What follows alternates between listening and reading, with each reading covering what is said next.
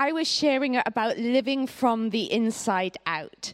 And today, we're going to continue looking at that. And before we do, I was just thinking about, last week, or 2 weeks ago, I talked about just a bit about driving, didn't I? And talked about my escapades with sat-navs. And I am an okay driver. I am a good driver. I know I mentioned I crashed my car after 4 hours after having it. And actually, I crashed it after 4 hours, and it took 3 months to repair. They had to kind of ship in a dashboard all the way from South Korea in order to repair the car. So anyway, that's that. But I've got another story for you about driving. Well, there's a few things I could tell you. I could tell you that I never actually learned to reverse parallel park. My teacher, my driving instructor, thought that I was doing really well and with driving. I was progressing really quickly, so he decided to wait until the day of the test to teach me how to reverse parallel park, and I didn't get it. And anyway, 27 years later, I still haven't got it. And even when we go out, I'm like praying, and the Lord is very, very good, and often he gives me 2 spaces to try and get in. And on the times that he doesn't, we literally have to stop the car, and Dave has to jump in, and then I have to get in the other thing, and he has to sort it out. But I'm not going to tell you, well, I've just told you about that, but that wasn't the story I was going to tell you. The other admission I have got to tell you is I'm not that great at driving at night. Does anyone else find it difficult to drive at night? Don't you? No, I just really find it difficult to drive at night. I don't know what it is. I just find it really disorientating. And I've always found it like this. And I find if I'm like on a road and it's a quiet road and it's just me, or there's a car in front of me and we're going in the same direction, I'm good with that. I'm okay. But it's when a car and it's dark and there's no, like in lanes and stuff, and where there's no street lamps and stuff illuminating everything, I find like when a car is coming in the opposite direction to me, I get really disorientated, and I don't know where to look. But it's dangerous because I find myself veering towards the source of light that's coming towards me. And I can remember about a year ago, we were driving in Swansea. We were driving down these little lanes coming back. Oh, the other thing I do in the lanes as well, sometimes if it's really narrow, the Lord is good, is if it's really narrow and there's a car coming towards me, I just shut my eyes and pray that we don't end up crashing. It's just this instinct. I don't know. But praise the Lord, I'm still here. The kids are all here, so he's helping us and protecting us. But anyway, we were driving through the lanes in Swansea, coming back from Marseille, and there's no street lamps or anything. And we're driving, and then I was fine. Dave was driving, I was fine with it, and then all of a sudden this car came from another place, and I'm literally like this, and I'm like, Dave, how do you know where the road is? Because you're looking at these lights, and I just don't know what to do, and I honestly don't know what to do. I've learned what to do now. Dave gave me a little lesson. I'm going to teach you it as well. So I'm like, well, how do you do it? Because these lights come, and then all of a sudden I'm looking at the lights, and then I'm not really sure where the lane is that I'm in, and where the road is going. And he just said to me, Faye, look down. I said, what do you mean look down? He said, look down at the road, because I find myself looking at the headlights of the person. I'm not really familiar with the road, therefore I don't really know where I'm going. So I begin going towards the light, and he's just like, look down. I was like, right. He said, look, now he said, go on. He said, look down. And as I looked down, all of a sudden I realized when I looked down that my lights actually illuminate the little white strip in the middle of the road so that I can see where the lane is. And also I was able to see where the hedges were and everything. And he was like, just look down. I was like, why don't they teach you that when you're driving? Because I was getting all disorientated because I'm looking up and looking at the headlights coming towards me. But if you're ever in that situation and it's a bit distracting, look down and all of a sudden you see the road and you see the road markings and you're able to navigate. So anyway, I was like, this was a revelation to me. And then all of a sudden the scripture in the Bible came back to me from Psalm 119. 105, and it says this: your word is a lamp unto my feet and a light to my path. It's a lamp to my feet. You know, sometimes when life is coming towards you and it's like you don't know where to look, it was like the Lord said, look down. My word is a lamp unto your feet and it will help you to navigate. Don't get distracted by what's coming and you begin veering towards it. Just actually look down and let his word direct you. And I love that about the word of God. I love that the word of God isn't filled with a load of rubbish that means nothing to our lives. It's not useless information that God has taken painstaking lengths over centuries to gift us with, but the word of God is practical for our everyday lives because he's invested in you and I. He wants the best for our lives. He doesn't want us to struggle. Do you think he created the world? Do you think he created humanity to see them go through a lot of tough stuff? That's not the purpose of our existence. God wants us to live a life that's representative of who he is. Jesus said that he came to give us life and life more abundantly. And God, through his word, has given us his scriptures to guide us, to show us how to navigate. Yes, life is not a fairy tale. It's not all perfect. But in the midst of the ups and downs of life, the word of God comes to illuminate the path before us and direct us to help us navigate the situations that we find ourselves in. And I find that so encouraging. His word is guidance for our lives. His word is guidance for our souls and our spirits. And what I love about the word of God is that he takes us as a whole person. His instruction towards us will teach us in relation to maturing in our spiritual lives. But also God's word to us teaches us how to live life as well.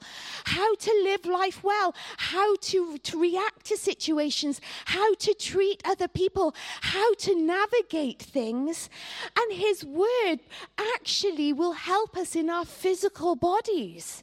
His word, if we will receive the word of God, it will instruct us and become life to and health to our bodies. And that's what we began looking at 2 weeks ago. We looked at the wisdom contained in Proverbs 17, where it talks about our lives and how our health is impacted and how we can live a life from the inside out that's flourishing, which causes our health to flourish as well. So I want us to look again at that scripture from Proverbs 17:22. And it says, a merry heart does good like medicine, but a broken spirit dries the bones.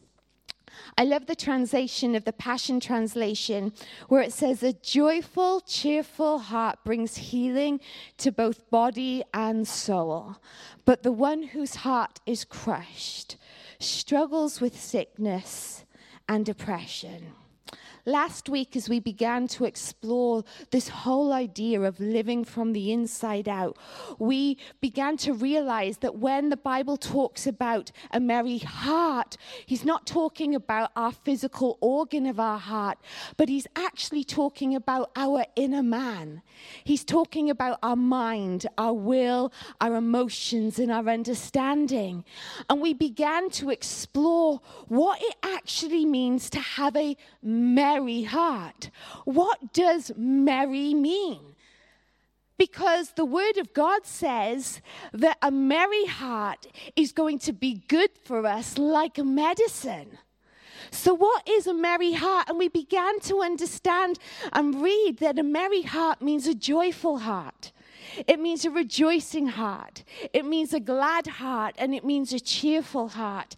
And 2 weeks ago, we began to look at those first two facets of joy and rejoicing. So I'm just going to spend a few moments just recapping on this, because this scripture is so, so important. Scriptures that were written thousands of years ago, science is now substantiating everything that God has said. Because the body is amazing, and the way that we live from the inside out actually impacts our bodies. And now scientists show that people with a positive outlook for life, people with a positive attitude, it actually has positive impacts on our health and our bodies.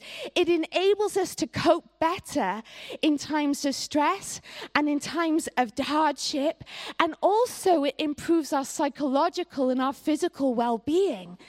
It even increases our lifespan. So this merry heart that God is talking about, that's good for us like medicine, is a scripture we want to take notice of. Well, I do. I want to take notice of it. I don't want to have a broken and crushed spirit, which is going to see my body struggle.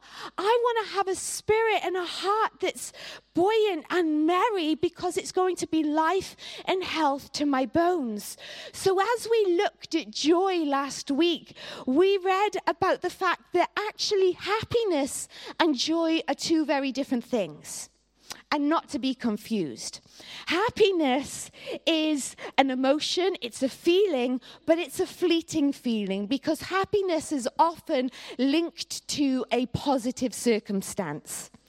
The difference between happiness and joy is that happiness is an emotion that's fleeting, but joy is a state of being. And it's something that is given to us by God. And it's not dependent on good circumstances. Joy operates even in the midst of trial and in the midst of difficulty. We read in Romans 15, where it talks about God being the source of our joy, where it says, I pray that God, the source of hope, will fill you completely with joy. God's not a half-measure God. He will fill us completely with his joy as we trust in him. We have joy because we're anchored to him. Got nothing to do with how we feel. It's a state of being that he promises us when we align ourselves to him and invite Jesus into our hearts. We looked at Philippians 4:4, where it says, be cheerful with joyous celebration in every season of life. Every season, not just summer and spring, but also winter as well. Why can we be joyous in every season? It says, let the joy overflow, for you are united with the Anointed One. Our joy comes from who we are connected to. We are connected to God, the King of Kings, the Lord of Lords, the source of all joy, who promises us joy. God didn't promise us happiness, but he did promise us his joy. And we looked last week at how we can live with joy in a daily life, what things we can do to cultivate joy within our lives. It's been gifted to us from God. So is there anything that we can do to encourage joy to flow from our lives? Well, we looked at last week about the fact, because God is the source of joy, that taking time to know him, to spend time in his word, to be in his presence, is actually going to cause us to have joy. I love what it says in Jeremiah 15:16. It says, when I discovered your words, I devoured them. The word of God is for us to have. And I love that Jeremiah says, when I discovered it, I devoured it. It says, for they are my joy and my heart's delight. Our joy is linked with devouring the word of God. When we read it, it's food for our bodies. It strengthens us in our spirit and in our emotions, and it will be our joy. And then Acts 2:28, we read that Peter said, you have shown me the way of life, and you fill me with the joy of your presence. There's nothing like being in the presence of God. In his presence, there is fullness of joy. So each day we need to make sure, like we take time to feed our bodies with food, otherwise we get quite grumpy. Well, I do anyway. If I get hungry, if I'm hungry. So if we are putting aside time daily to feed ourselves and nourish our bodies, we need to feed and nourish our inner man as well. And we need to take time to feast on the word of God and to bask in the presence of Jesus. And when we do that, we will find that joy will be overflowing from our lives. So we looked at that one aspect of joy. We also then looked at rejoicing. And we talked about the fact that there's many things in our world that would cause us to want to have our attention drawn to it. There's many things that we elevate in this life. But actually the one thing, the prize, the thing that we should elevate beyond all other things is the fact that we should rejoice in God, our Lord and Savior. To rejoice means to feel and show great joy and delight. Each day, we talked a few weeks ago about the fact about we need to make sure we take time. And I said I would encourage us to do this at the outset of the day. Start the day well, rejoicing in the Lord. And we looked at what we should rejoice in. What do we rejoice in? And we talked about the fact that we should rejoice in the incredible works that God has done. If we will spend time every day to remember through Scripture and through our lives what God has done, it will flow from us. It will bubble up from us. Our praise and our thanksgiving and worship will just come from our inner being as we remember all that He has done, all that He's achieved for us through His salvation, through our salvation by Him laying down His life for us on the cross. I love what it says in Psalm 92, verse 4. It says, you thrill me, Lord, with all that you have done for me. When we meditate on what He has done, we can't help but be joyful inside. We can't help but have a rejoicing in our hearts. And it says, I will sing for joy because of what you have done. Each day as we take time to consider what the Lord has done for us, we will find that our mood will change. You cannot think about the Word of God, think about all that God's done for you personally, and then recount what He's done through the beginning of time and not to come away with our perspective changed. Rejoicing changes our perspective. It aligns our thoughts, takes it away from ourselves, because let's be honest, a lot of our time we think about me, myself, and I. But we're like fallible. We're imperfect. If I'm going to focus all my attention on me, I am going to be depressed. And I don't want to start my day, and I don't want to go through my life looking at all the ways in which I have shortcomings. I want to actually feast and think about my Lord and Savior, who I am aligned and joined with. And I want to think about all that He's done. And in doing it, it lifts our spirit. It causes us to have a spring in our steps. It impacts our emotions. So if you ever find yourself dipping in your emotions, just start rejoicing. Forget what's going on and just start lifting your eyes beyond the circumstances and lifting your voice in praise and thanking God for all that he's done. Thanking him for his faithfulness through the generations, his unfailing love towards us, his mercy and his grace that follows us, his goodness that goes before us. Thinking about all those things will change our emotions immediately. It can't help but change when we focus on God, because he's so big and so great and so wonderful.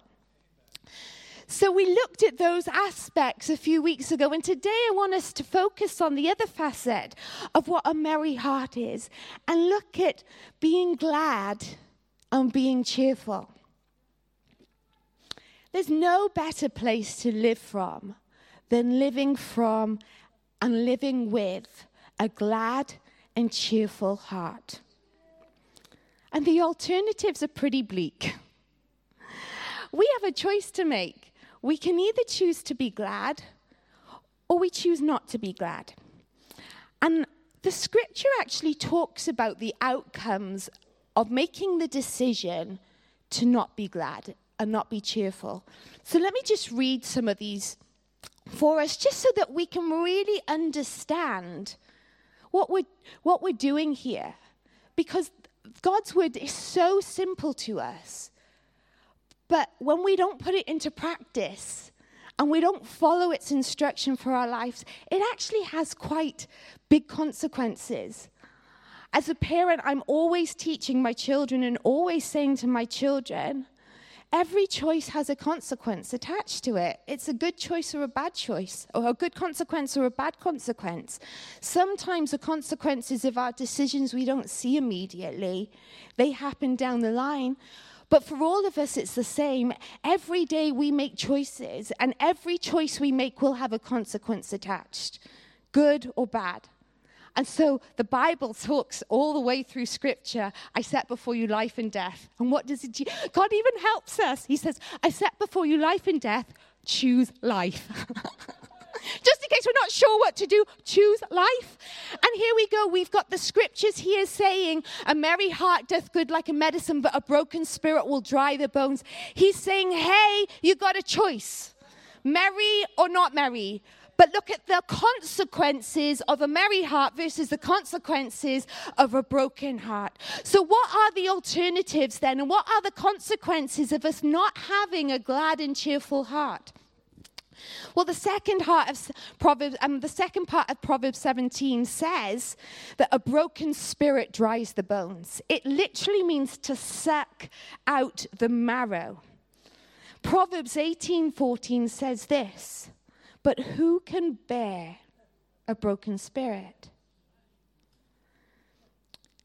Going back to our initial scripture about a merry heart, in the Passion Translation I read earlier, it says, the one whose heart is crushed struggles with sickness and depression.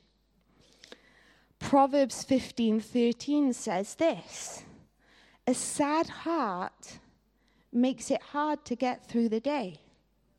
It's true, hey? And Proverbs 15:15 says this, for the despondent, every day brings trouble. Sometimes it's not easy to live with a glad heart, a joyful heart, a merry heart, a rejoicing heart, because oftentimes circumstances aren't always favorable. But if we don't make the decision to live from a place of a merry heart, we're going to end up despondent, sad, struggling to get through the day. It affects our emotions. It affects the way that we live, and it impacts our health. I'm not sure about you, but when I read about rejoicing, cheerfulness, gladness, I can't say it with a sad face because it makes me smile. But if I say the words sad, crushed, broken, despondent, that impacts my emotions. There's nothing like, I'll tell you, these emotions are not on my bucket list for 2023. I am not thinking, give me more of them. And I'm not thinking I want these in my life either. Moving on beyond 2023, I don't want to be sad. I don't want to be crushed. I don't want to be broken. I don't want to be despondent. That's not my portion for my life, because my God has told me that he's the source of my joy and that he will give me a merry heart. That's what I want. I love the film Pollyanna. Has anyone ever watched Pollyanna? Yes, a few of us. Okay, so as a child, I watched Pollyanna. There's a book written as well. I'm not sure if I got through the book. The film was much easier to read, much easier to watch. But Pollyanna is all about a story of an orphaned girl whose parents were missionaries. And when she was orphaned, she was sent to live with her very rich and wealthy aunt in a town that her aunt basically ran because she was wealthy. But her aunt was really harsh and austere, and the town was really quite embittered. There was lots of feuds going on. People were being kind of controlled by this aunt. She had her hands everywhere, and it was just quite a harsh and an oppressive environment, I suppose. There was nothing really that this town, they couldn't think of anything good to say about one another, and it was just an oppressive environment to come into. And Pollyanna comes into the midst of this situation, and she doesn't allow the circumstances that she finds herself in, grieving the loss of her parents, and equally coming into a situation in a town and a family environment that is so alien to what she's used to. She doesn't allow her harsh environment to change her outlook in life. The thing is, because her parents were missionaries, her dad used to teach her about being glad.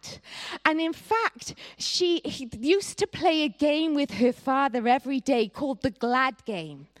And the Glad Game was all about every day, whether the circumstance is good or whether the circumstance is bad, find something to be glad about. Find something to be glad about. When she was living with her parents, they were reliant on the gracious gift of other people. And at one time, she was sharing with somebody in the community that all she'd wanted was a little doll. Sounds a normal request for a little girl, and they used to have consignments sent over for the missionaries, and she was expectant, and she'd been praying for a doll, and when the consignment came, there was no doll, but she was given a pair of crutches. And the lady in the town that was listening to her said, "Well, how could you be glad about receiving a pair of crutches?" She said, "Well, I looked at them and thought, well, I'm glad I don't have to use them." And she just chose to find something to be glad about. She also went on to say, she would say things like this: if God took the trouble to tell us over 800 times in the Bible to be glad and rejoice, he must want us to do it some. 800 times the Bible talks about being glad and rejoicing. She went on to say to people, if you look for the bad in people, you'll surely find it. But if you look for the good in people, you'll surely find it too. And through her outlook in life, she actually transformed a whole community. I watched this film as a young girl, and I have to say, it impacted me. I thought, I want to be like Pollyanna. I want to be that girl that always looks for the best things in life. I want to be that girl that focuses on the good in people. I don't want to be going around with a critical spirit. I don't want to be looking for people's shortcomings and failures. I want to be the one that thinks, yeah, look at that about them. Look at that about them. I'm always telling my kids, do not use your mouths to bring people down. If you're going to speak about somebody, only find something good to say about them. Only speak something well of somebody, and make a choice every day to find something to be glad about and speak it out. Find somebody to encourage. Tell them something good. I love that it says, at the second part of Proverbs 15, I love that it says this: for the happy heart, life is a continual feast. How awesome is that? The Amplified says this: but a glad heart has a continual feast regardless of the circumstances. When do we feast? We feast at celebrations. Celebrations are a time when all the food comes out. A feast in my mind conjures up such great amounts of food and celebration and joy. And that's what our lives can be like if we choose them to be like that. If we choose to approach each day with a glad heart, with a cheerful heart, where we don't look for things that are dragging us down. We're not looking for those things, but we say, no, I purpose today to be glad. I purpose in my heart to be glad. Why don't you say that? I purpose in my heart to be glad. So I want to just share some practical hints and instructions just for us to consider when we make that decision to purpose in our hearts to be glad. The first thing I want to say is consider the small things. Sometimes it's not the big things in life that get us down. Sometimes it's the culmination of the little things that just begin to drag and weigh us down. And as we find ourselves facing these over and over, what can happen is that we can find ourselves becoming anxious, becoming agitated, becoming burdened, and becoming stressed. Last 2 weeks ago, I shared with you about when I crashed our car after having it for 4 hours. Well, that was not just an isolated event, it would appear, that summer. There were lots of things that started happening, and they were little things. It was like buying a brand new Hoover, and then the cable singed, and that stopped working, which meant I couldn't Hoover my house. Not that I was overly bothered, because I'm not really a house-proud person, but you got to sort this out now. You know, the Hoover's broken. Then Dave went to take Daniel out to a cub camp, and when he did, the dishwasher decided to explode all over the place, filled up and must have emptied. Literally, I was on my own with the 3 girls, and it was like Noah's Ark in the house. The kitchen was flooded, the lounge was flooded, everything was flooded. I was emptying like my airing cupboard, trying to get towels to sort all of that. Everything was ruined. We had to spend ages trying to liaise with the insurance company to try and sort out all of the flooring. Then, of course, we went and bought this car, and that had a backstory to it as well, because we had put a deposit on a previous car and only found out it wasn't what it was meant to be, so we had to try and get our deposit back. Then we finally get this car, hoo-ha, wee-ha, drive it home, I crash it, and then we have to have a hire car, and then we find out that like I said, the dashboard is going to take 3 months to come from South Korea to replace it. And so we had the hire car. We're like, thank you, Lord, that we had guaranteed hire car on our insurance policy. So then like 2 weeks later, we're getting ready to go camping. We bought the car, like our car, because we go camping and we needed to put all our camping gear in. So we didn't have that. So we decided to like squeeze everything into the hire car that we were given. And then the day before we're going camping in Devon, we get a phone call from the hire car company. Please, can you return the car? I'm like, why? And they said, oh, didn't anyone tell you? You can only have the hire car for 2 weeks. And I'm like, what do you mean? I said, I've just found out that my car's going to be like a number of months off the road. It was our only car. Dave cycles to work, so it was the only car. And I've got 4 young children. We're about to go on holiday. We're all packed up. And then they're telling me to return the hire car. They said, yeah, you need to return it back. And I said, well, can we try and sort this out? This was like on a Friday evening, so there wasn't a lot to be happened. They said, well, if you don't bring it back by tomorrow, we are going to start charging you by the day for this hire car. So it's like, okay. It's like, let's unpack the car, the car, get everything out. Anyway, the Lord provided. He made provision for us, and we were able to go camping by borrowing a minibus. So we were like the Clampitch driving now. We'd gone from squeezing everything into a tiny little car to all of a sudden driving. So we decided to leave at 5 o'clock in the morning to try and get down the motorway, just because we didn't know what the parking situation was going to be like at our campsite, coming with this massive minibus that we weren't expecting. But I say all this to say, like, it was just like a season of little things going on. And that's the way sometimes life works. The thing is, the Bible says that Jesus comes to give us life and life in abundance. But the enemy, the devil, comes to seek, kill, and destroy. And sometimes the way that he does it is to try and rob us of our joy, because he knows that the joy of the Lord is our strength. So if he can rob us of our joy, he's going to rob us from our strength to allow us to get through these situations. And in that time, it was just little things that could have, not without being aware, it could have began to just weigh you down. And each day I can remember having to just not feel weighed down. I had to make a decision to rejoice. I had to make a decision to be glad. I had to make a decision. And I say that to say, in your lives, you may find that. Perhaps you're going through some really big things at the moment.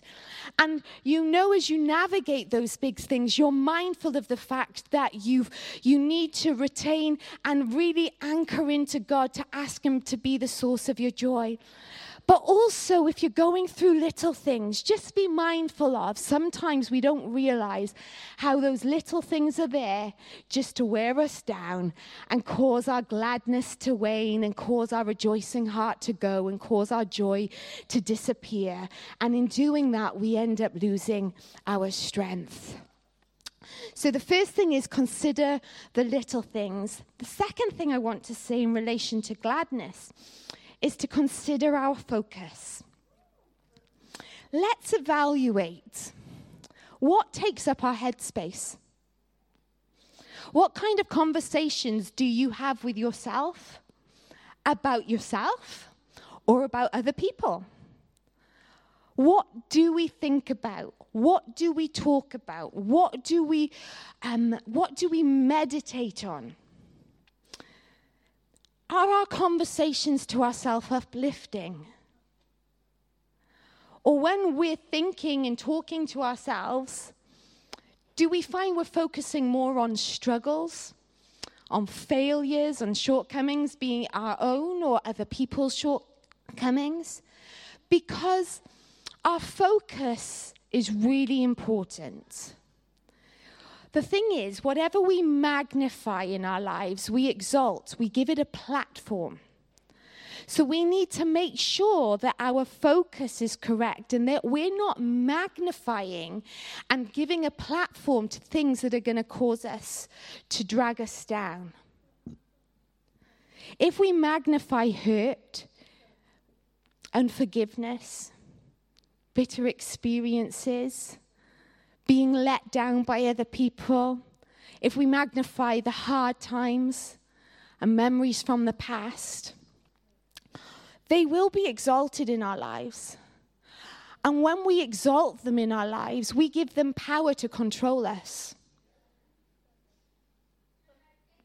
And God doesn't want us to be controlled by things that are going to bring us down, that are going to break our spirit, that are going to cause us to be sad and despondent, crushed and broken. If you look through the Psalms, you see that David went through a pretty tough life. Some of it of his own doing, and other times it was not of his own doing. And we look through the whole of Psalms, and we see his cry and his plea to God in the midst of everything that he navigated. But also we see a great thing about how he focuses his attention in the midst of the ups and downs of life. Does he magnify himself? I mean, hey, he's king. He's he's achieved it. Does he magnify himself? Or is he magnifying the hard times, the struggles, the adversity that he faces, the abandonment? Does he magnify that? I love what David says here in Psalm 34. He says this about magnification. Oh, magnify the Lord with me. Let us exalt his name together. David was very specific about what he magnified. Not because he didn't have other things going around in his life that were, it wasn't like his life was perfect, so it was easy to magnify only good things. He had a lot going on, but he was very purposeful in what he magnified. He would not magnify any of those things. Yes, he would cry out to the Lord about them, but he did not allow them to be the things that he magnified. He chose to magnify the Lord. He chose to magnify the Lord and exalt his name, and his encouragement to other people was, let's exalt his name together. The thing is, the things that we magnify are going to impact our outlook. If we are living from the inside out, we need to be mindful that it's not our outward experiences that determine and guide the way our lives go. It's actually our heart that determines our direction. We looked at it last week. Guard your heart above all else, for from it guide your life. It will guide your life. Your heart will guide your life. Therefore, our focus of our attention is so important. We have to choose to magnify the Lord. We have to choose to rejoice, choose to be joyful, and we have to choose to elevate those things that are going to be life and health to our body, which means that we've got to be really firm with ourselves. I've honestly, I can't tell you, I'm still living it out, but I literally, all the time, I'm making sure, like when things happen, I refuse to contemplate it. I heard something the other day about my kids have been doing their exams, Daniel doing his A-levels, and the girls are doing their GCSEs, so we've had 3 exam things, and one of the girls were coming home and telling me a bit about an exam and just something, and I could feel myself getting anxious as she was talking about this situation. And I said to Dave later, I said, she told me this, and I just had to be, Faye, no, you're not thinking about this now. You are not thinking about this, because I could feel it.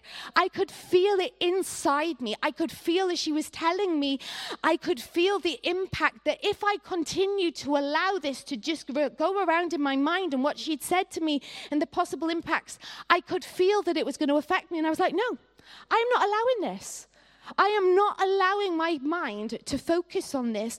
You constantly have to make a decision to focus on the right things. Sometimes we put way too much attention on the wrong things, the tough parts of life. We consume ourselves with it, and then we wonder why we're sad and broken and crushed and have no strength to get through the day, and everything feels like a drudgery. We've got to change the way that we think. We've got to change our focus, because God knows us from the inside out. That's why he wrote it in the Word. And here's the thing. The Bible says his way are not our ways. So it's natural for us to want to rehearse the situation, the trial, the hurt, whatever, the disappointment, the letdown. It's natural for us to want to do this. But we have to make a decision and say, actually, that's not what God says for me to do. So it may be natural, but I'm choosing not to do it. I am choosing to follow the way of the Lord. Jesus' words in the Gospels are similar to what we hear David say. In John 16:33, it says, "In the world you will have tribulation, but be of good cheer, because I have overcome the world." He was like, actually place your focus on me. Don't place your focus there. When you place your focus on God, you can't help but have a happy heart. Don't focus on the tribulation.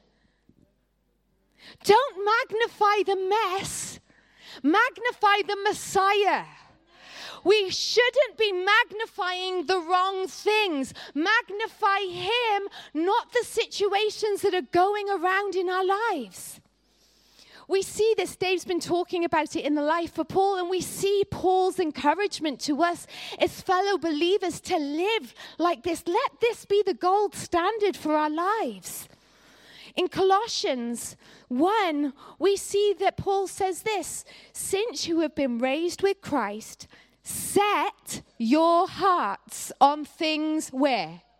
Above, where Christ is seated at the right hand of God. Set your minds on things above, not earthly things.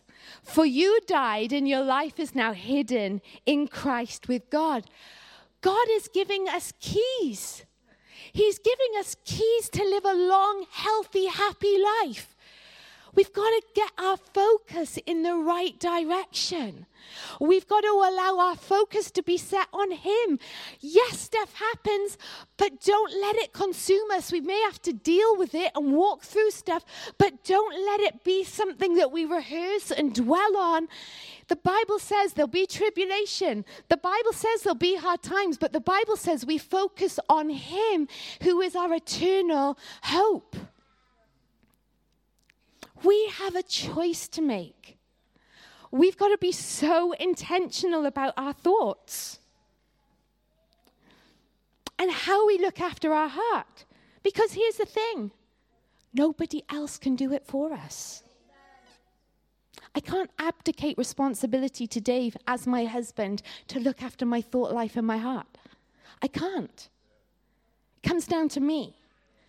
So if I'm sad, I'm despondent, I'm crushed, I'm broken, guess what? It's because I've got myself into that place.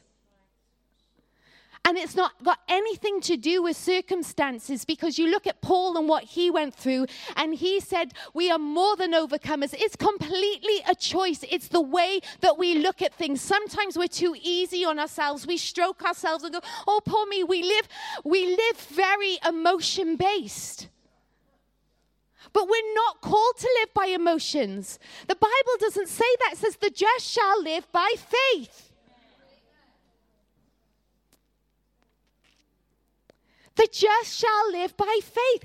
We aren't ruled by those things. Our emotions go up and down. We have choices to make each day. And as we navigate the rough times of life and the mountaintops of life, we can navigate it in any season with a merry heart and with joy, because we are connected to the Anointed One. We've read that. Any season and every season, a happy heart will be like a continual feast to us. And the wonderful thing about this is, this happy heart that God wants us to live with, this joyful heart, this merry heart, this cheerful heart, whilst it's very intentional on our behalf, the amazing thing is that it's not reliant completely on our own strength to do it. We're not reliant on that, because gladness and joyfulness and a merry heart is part of our inheritance as a result of being connected with God. The good news of salvation in Isaiah 61, it says, the Spirit of the Lord is upon me because he has anointed me. And it goes on to say what God has anointed Jesus to do, to heal the sick. But it says in verse 3, to give you the oil of joy for mourning. Yes, there are going to be tough times, but the Spirit of God is going to give us the oil of joy. In Hebrews 1:8, talking of Jesus, it says Jesus was anointed with the oil of gladness.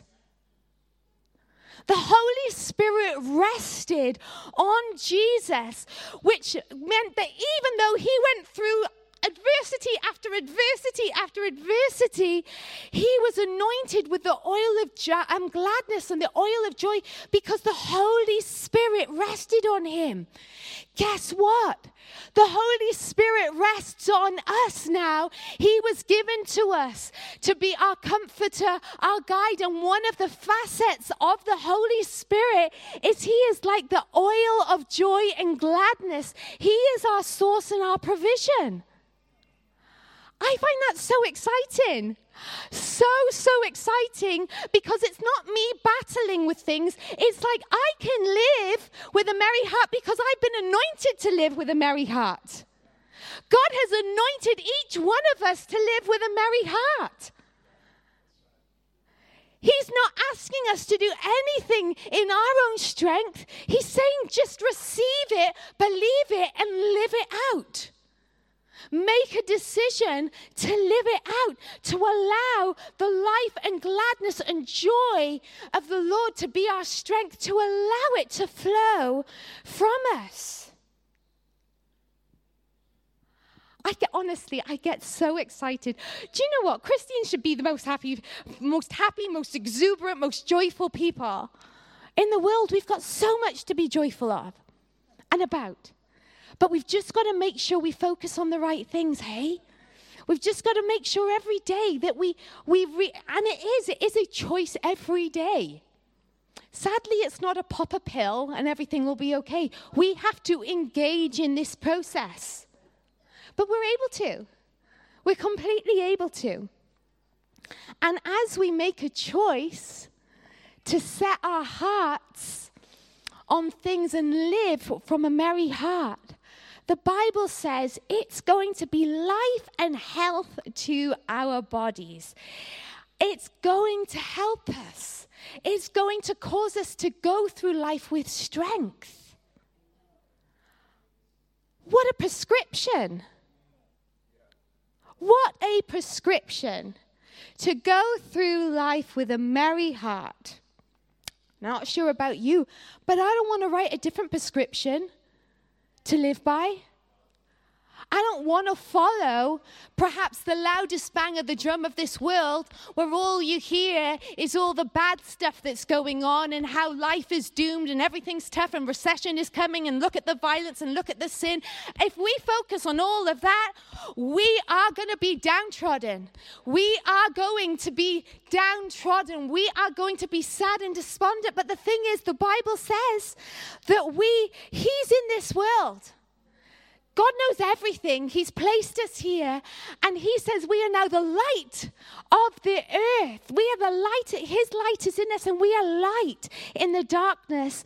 And we can be that light by choosing to live according to the wisdom found and contained in His word. Proverbs 4:20 says this. As I conclude, and musicians, you can come up on the stage now. My child, this is an encouragement to all of us. My child, pay attention to what I say. Listen carefully to my words. Don't lose sight of them.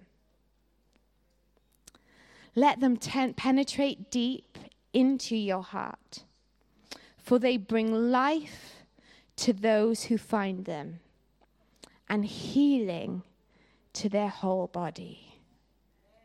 Life to those who find them, healing to their whole body. At the beginning I said that the word of God is a lamp unto our feet and a light unto our path. He illuminates the way before us. We never have to grapple in the dark wondering how to do life. All we need to do is receive the word of wisdom that comes from the scripture. Pay attention to it. Listen carefully to it. Don't lose sight of it. Let it penetrate into us. And as we do that, we'll find life come as a result of it. We'll find healing for our whole body. Amen. Let me pray as we go. Lord, we thank you today for your word to encourage us. Lord, we thank you that you have empowered us all through your Holy Spirit and through your life being sacrificed on the cross for us to live a life that is filled with hope and joy. Lord, today we want joy to be our portion. We thank you that you are our portion. And in this place, we pray that you would help us to live this out daily. You would help us to live with the merry heart that you have gifted us with. Help us, Lord, we ask, to make decisions to focus on you and magnify the right things in our lives. Lord, we thank you that your word to encourage us is to strengthen us, to see us go from strength to strength today. And Lord, we receive it in Jesus' name. Amen.